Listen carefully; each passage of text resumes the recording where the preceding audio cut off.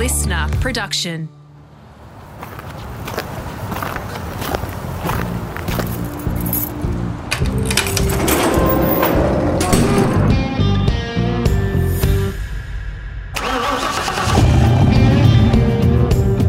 I'm automotive commentator and journalist Greg Rust, and this is Rusty's Garage.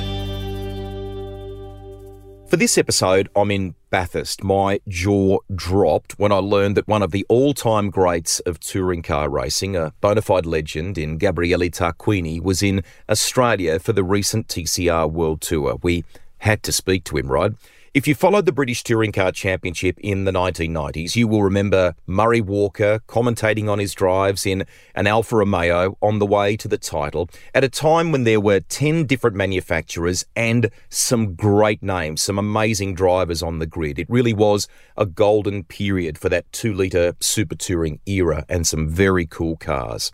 He also drove for other manufacturers, stints with Honda, Seat and more. The European touring car title is on his CV, and he proved that age was no barrier by winning the Touring Car World Championship in his late 40s and a World Cup in his mid-50s.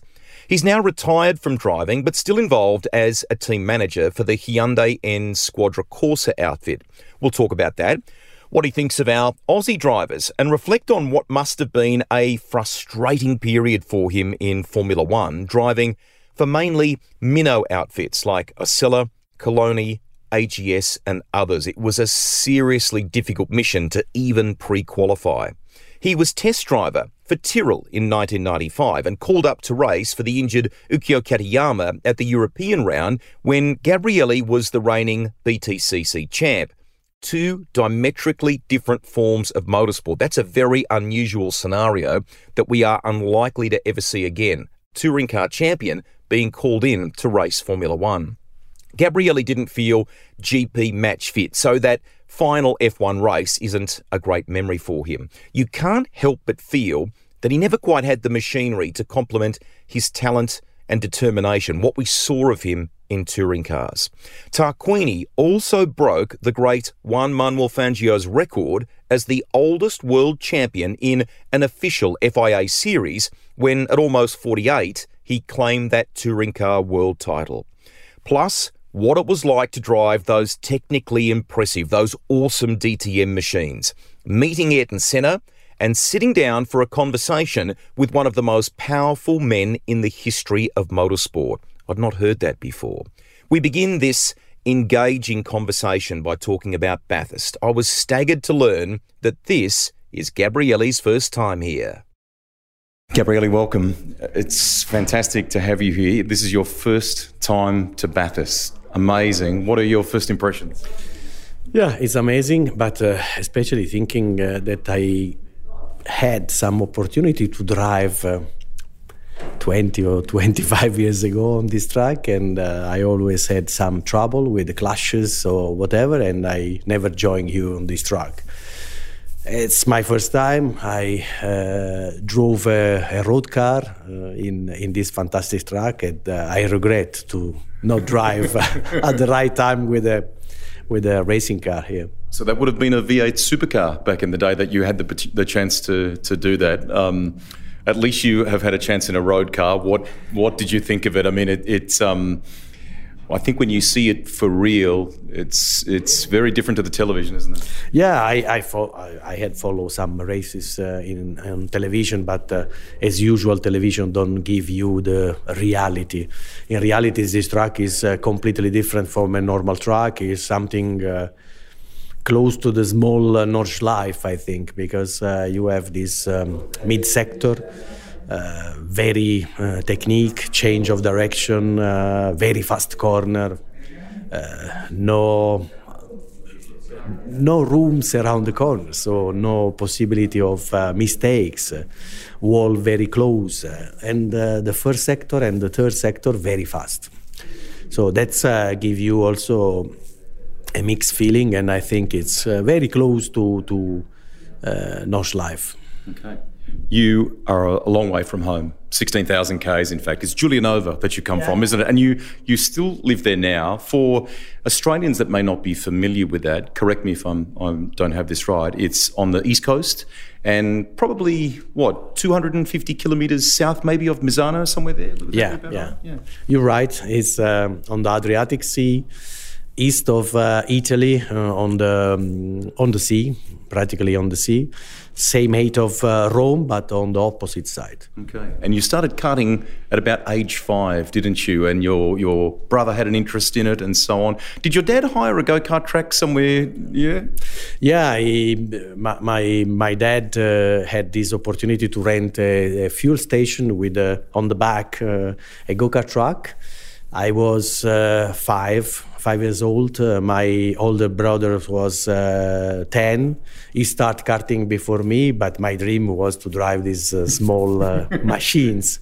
And I spent all the time after school into this go-kart track, just working and driving. Did it become an obsession for you? You fell in love with it and it's all that you wanted to do. And did the driving come easily? We see you as such a complete driver now that has had some incredible success. Did the speed come easily? Yeah, I mean, I was starting very young, because you must start very young. And I had this opportunity out of the school. In Italy, we have 3 months break on summertime. And I spent full time on driving, and that was a fantastic opportunity. All my world was go-kart. I never think about a car or motorsport. For me, karting, it was my dream to be fast on karting. Yep. What about heroes, people that perhaps you looked up to? You did meet a young Ayrton Senna, didn't you? Yeah, I met Ayrton Senna when I was in karting in Italy, because he came. He was born on 1960. I'm from 1962, more or less same age. He came in Italy because at this time, but also now, Italy is the best place for karting. Yeah. And Ayrton comes to do go-kart there, and I met him in the international San Marino race for the first time, if I'm not wrong, was 1977. And I watch, his driving style, special driving style. So, yeah, I spoke just a few words with him, but he remembered very well, because after I met him in my Formula One time. We have seen you as a driver.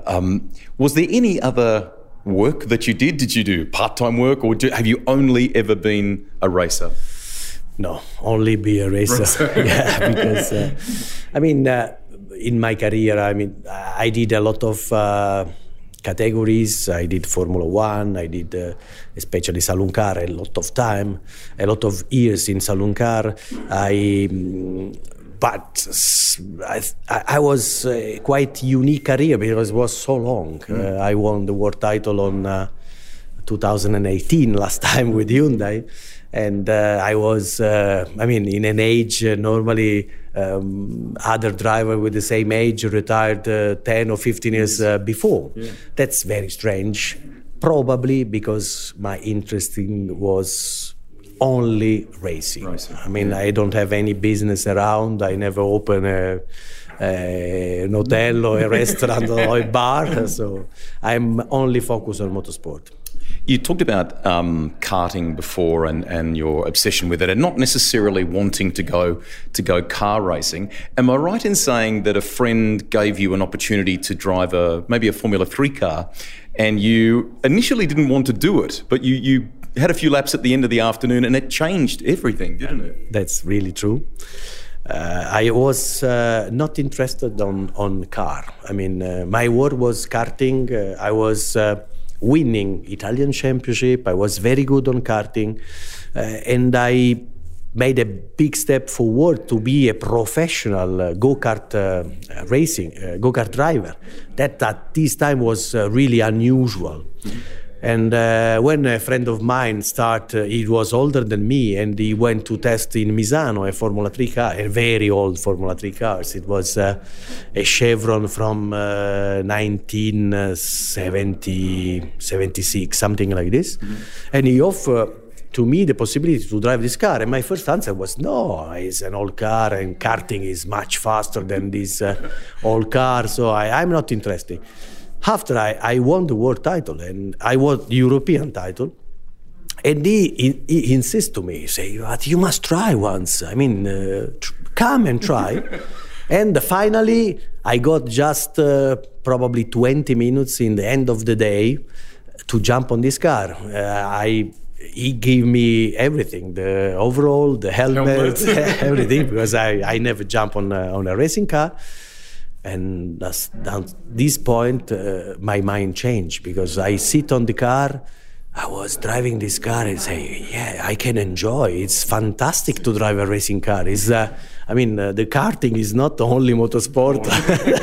And something switched on my head, and I went to the Italian Federation School just to have the license to race, but without any money, nothing. But just to get the license.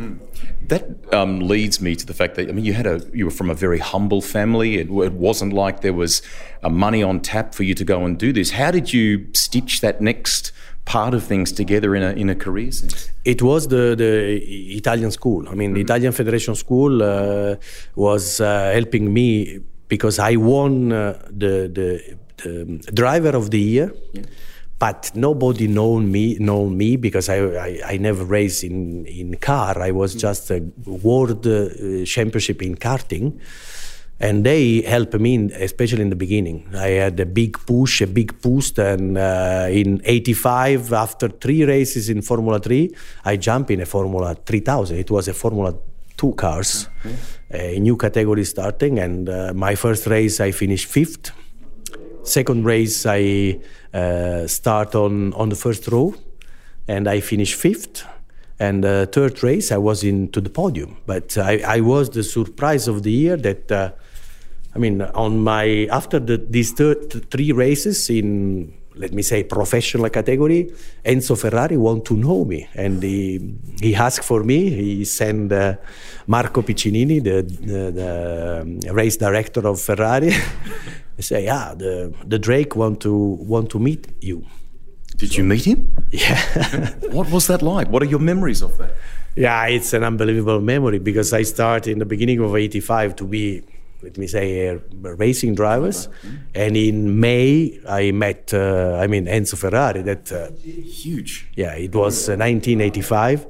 It was an Enzo Ferrari old, but very clever. It was completely on his conscious. He was asking me a lot of things. He prepared the meeting. That surprised me, because he know everything about me in an era where there was no internet, and he know my parents' name, the city of I was born, some other.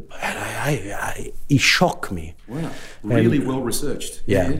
And after probably 10 years, I had a chance to speak with his media delegate, and he told me that that was normal meeting for Enzo Ferrari. He want to shock the person to meet, and he prepared the meeting. He had some local journalists to have info from you. But at this time it was very difficult, and he really shocked me. I was, a young driver, just to meet Enzo Ferrari, asking parents' name. He shocked me totally. I was shocked. Amazing. There were lots of Italians racing then, weren't there? You had a great friendship with Nicola Larini. There were, to get column space, to get sponsorship and things with more than a dozen Italians trying, Formula One or close to Formula One must have been tough. It was very tough, because we was 10 Italian drivers at this time. There was pre-qualifying, because 40 cars won't enter in Formula One, but only 26 enter. Yeah, so it was very hard. I miss a lot of pre-qualifying. So sometimes your weekend finish on Friday morning at 9 o'clock. It was, something very, very hard. And for this reason, I think that in my mind, when they offer me to race in saloon car with a good car, performance car, I did Formula One and saloon car at the same time. So I know. You have that unique record of being a British touring car champion and even racing for Tyrrell in the same year. Can we come back to the first time in Formula One, because this is toward the end of the turbo era, wasn't it? What were your first impressions? And I know some of these teams that you were with were, maybe underfunded or older cars and so on, but still a great chance to experience that chapter of the sport. Yeah, my first race in 1987 was paid by Italian Federation as well, with a very old Osella, but I was there. It was my dream, and I can start because at this time Nelson Piquet had a big accident in the Tamburello, the same place of Senna accident. And the doctor stopped him for the race. I was the last one, the 27, but for this accident, I can join the green that started my first ever Grand Prix. And it was, a dream come true because... in Italy. But I can tell you, this car, the Osella, had a very old gearbox, and my chief mechanics just before the start say, if you want to do some laps, please start very, very slow. Gentle.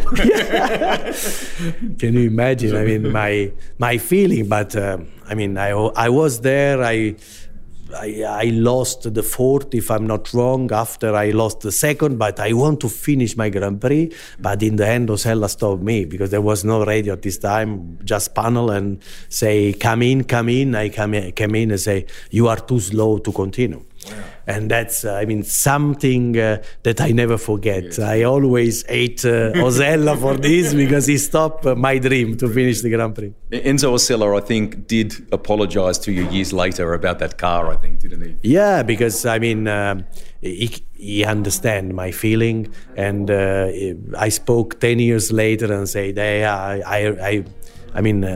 my dream was to finish my first race, even last, but just to say I'm finished the Grand Prix.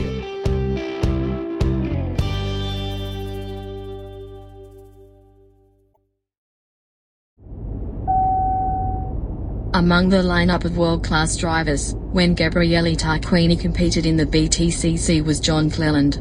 The two-time champion had a fierce rivalry with Steve Soper. But what isn't widely known is that they almost ended up teammates. At the beginning of that 92 season, Vic Lee, the owner of the team, had asked me to drive the BMW that Harvey ultimately ended up in. Now, not many people know that. Wow. But Vic had spent the winter trying to get me to drive it. The reason I didn't was that at the time Steve was the BMW man in Germany. He was racing DTM. Was I going to get fair treatment over Steve, or would I be the second fiddle? And I took the decision that I would play second fiddle to Steve. So I didn't take the try. So the irony of it all is that car should have been mine anyway. You can find the likeable Scotsman talking about that famous championship deciding crash in '92 in detail in his episode of Rusty's Garage. Plus some fond memories of racing at Bathurst with Brock, Brad Jones and more. Now back to Gabriele Tarquini. I wish I could say his name like Murray Walker did. Was the paint scheme that you ran on your helmet back then, and even throughout your touring car career, was it similar? Did it have a meaning? Was there a meaning to the paint scheme? Yeah, it's. When I was a boy, I love Spider-Man, and I put the net. Spiderweb, okay. Yeah, okay. The net of the spider on my helmet, and with the Italian flag. So that's I never changed the helmet. Some small things, but. the helmet since I was racing in karting with the same engine, the same helmet and the same painting, and I finished my career with the same one. Amazing. Before we get to touring cars, when you look back at the Formula One chapter, I mean, there's a point in Mexico, you ran in the top 5, I think, at Monaco at one stage. There might have been some electrical problems there. There were teams, as we said before, that had their struggles. I feel like you never properly had the right car in Formula One to show your talent. How do you kind of look back on it now? I had one chance. I mean, the beginning of '89, when I jumped in the old AGS, because it was the '88 car, but it was a fantastic car, very good. Probably the most competitive car I never drove. And I mean, I stopped in Monaco. I can finish third or fourth. That's, I mean, position can change a little bit my career. But the only regret I have, I stayed too long with AGS. Okay. I understand immediately that the team was very small, no fund, no sponsors, but I stayed too long. Okay. You have AGS, especially because they chose me when I was without car, because my first racing car disappeared before the start of the season on '89. So I was without car, and after the big incident of Philip Strife in Rio, I can jump on this car.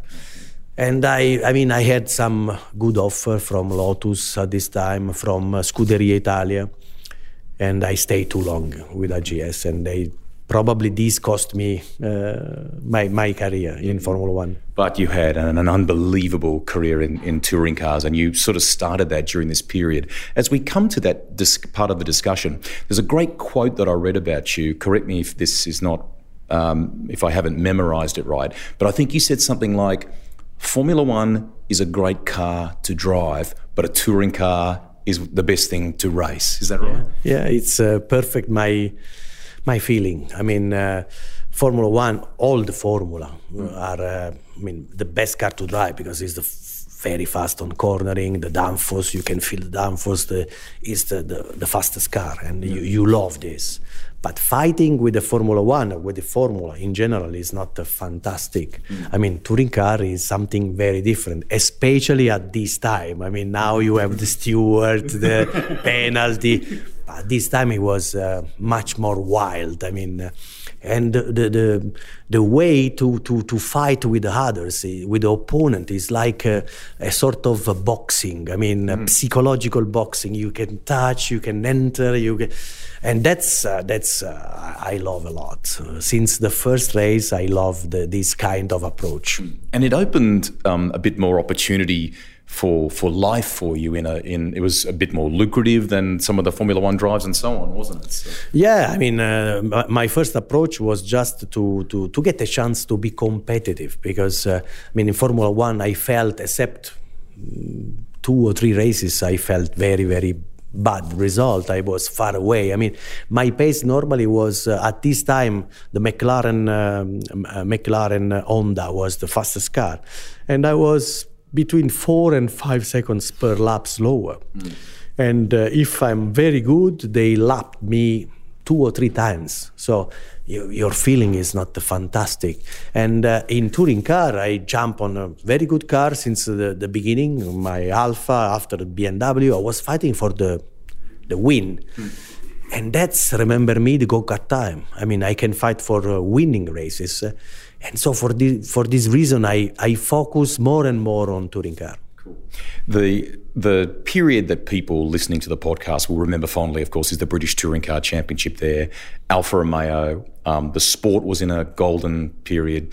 Gabriele, I mean, drivers like Joe Winkelhock, Paul Radicic, Roberto Ravaglia, Steve Soper. You were there in the Alfa Romeo, 10 different manufacturers. That super touring era was amazing, wasn't it? It was amazing, because this time manufacturers spend a lot of time to be there. There was, the epic fight was between BMW and Alfa Romeo. I mean, if I can imagine, I drove just 2 seasons for BMW. but I feel much more Alfa Romeo driver because it's Italian brand. I spent more than 10 years with them. I won the European title on 2003. I won the BTCC 94. That for me is like a world title. I mean, this time in British was the top of the touring car. There was 10 different manufacturers, 3 tires manufacturers. I mean, the budget was unlimited. That's race. I mean, it was fantastic era in touring car. You have since then driven for lots of different manufacturers, and I'm sure you've got good memories of all of them. What was that 155 like to drive? What memories does that evoke for you even now? It's the first car I developed, because I start with this car that was in Italian we call this furgone, because in the beginning was not a competitive car. Furgone, it means a small truck. But I mean, the first season in '93 it was not a fantastic car, but later on it became a winning car. In '94 it was, I mean, I drove very good, but I was on the proper car, a very competitive car with a very good engineer, with a very good mechanics. I had everything to win. I mean, it was not only driving. And you must share this every time. I mean, you must know what's your potential and also the potential of the people around you. Mm-hmm. And I had everything to win on '94. But I feel this from the beginning, that the potential of the Alfa Romeo was huge, because they want to win. At the same time, they run the DTM. Larini won on '93, beating the Mercedes and the Vectra in the Opel Vectra in DTM, winning Nordschleife. So at this time, Alfa Romeo was unbelievable. The budget probably was like a Formula One team budget. It was a clever design, and the sport sort of took a step then aerodynamically. I mean, a lot of the rivals looked at the car at that stage. Can you remember how satisfying it was to win against those drivers and with that car in that period in your career at that point when you'd had those struggles in Formula One? That must have been immensely rewarding. Yeah, it was like this. I mean, it was a rewarding. It was a personal revenge into the motorsport, because in touring car I was one of the top there at this era. And I can win races, I can win championship, I can fight with the best touring car driver in the world, because at this time in England there was, you told names, but it was unbelievable. Who was the fiercest rival? Radicic at this time was, and John Cleland. The two hardest opponent was these two. You also had to learn some of the smaller British circuits, didn't you? I mean, we immediately think of Silverstone and the famous place, Brands Hatch and so on, but you had to learn little places, and there was a famous rollover at Knock Hill, which everyone remembers, don't they? And was the boss of Fiat there, I think, too, at the time? sitting and watching at this corner. Yeah, I mean, I was thinking I knew some track in Formula One. For me, I knew Donington and Silverstone. That's it. But when we prepared in pre-season test, we went there.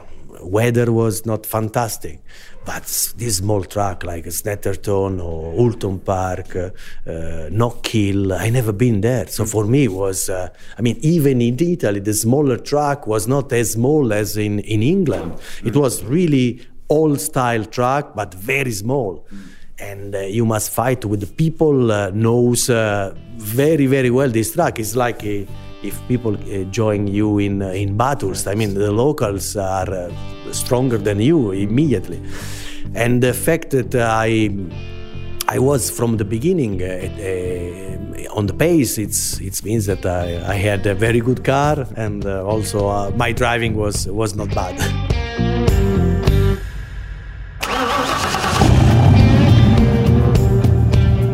That's the end of part one of my podcast with legendary touring car racer Gabriele Tarquini. We have barely shifted into second gear in this feature chat. There's lots of great stuff to come, and it's all parked in the garage library and ready for you to enjoy whenever you're ready. From winning the world title at a time when most are retired from frontline sport, how difficult it was to eventually stop, and what he's doing now, lending his incredible bank of knowledge from years and countless laps perfecting race cars, and how it helps the next generation. And off!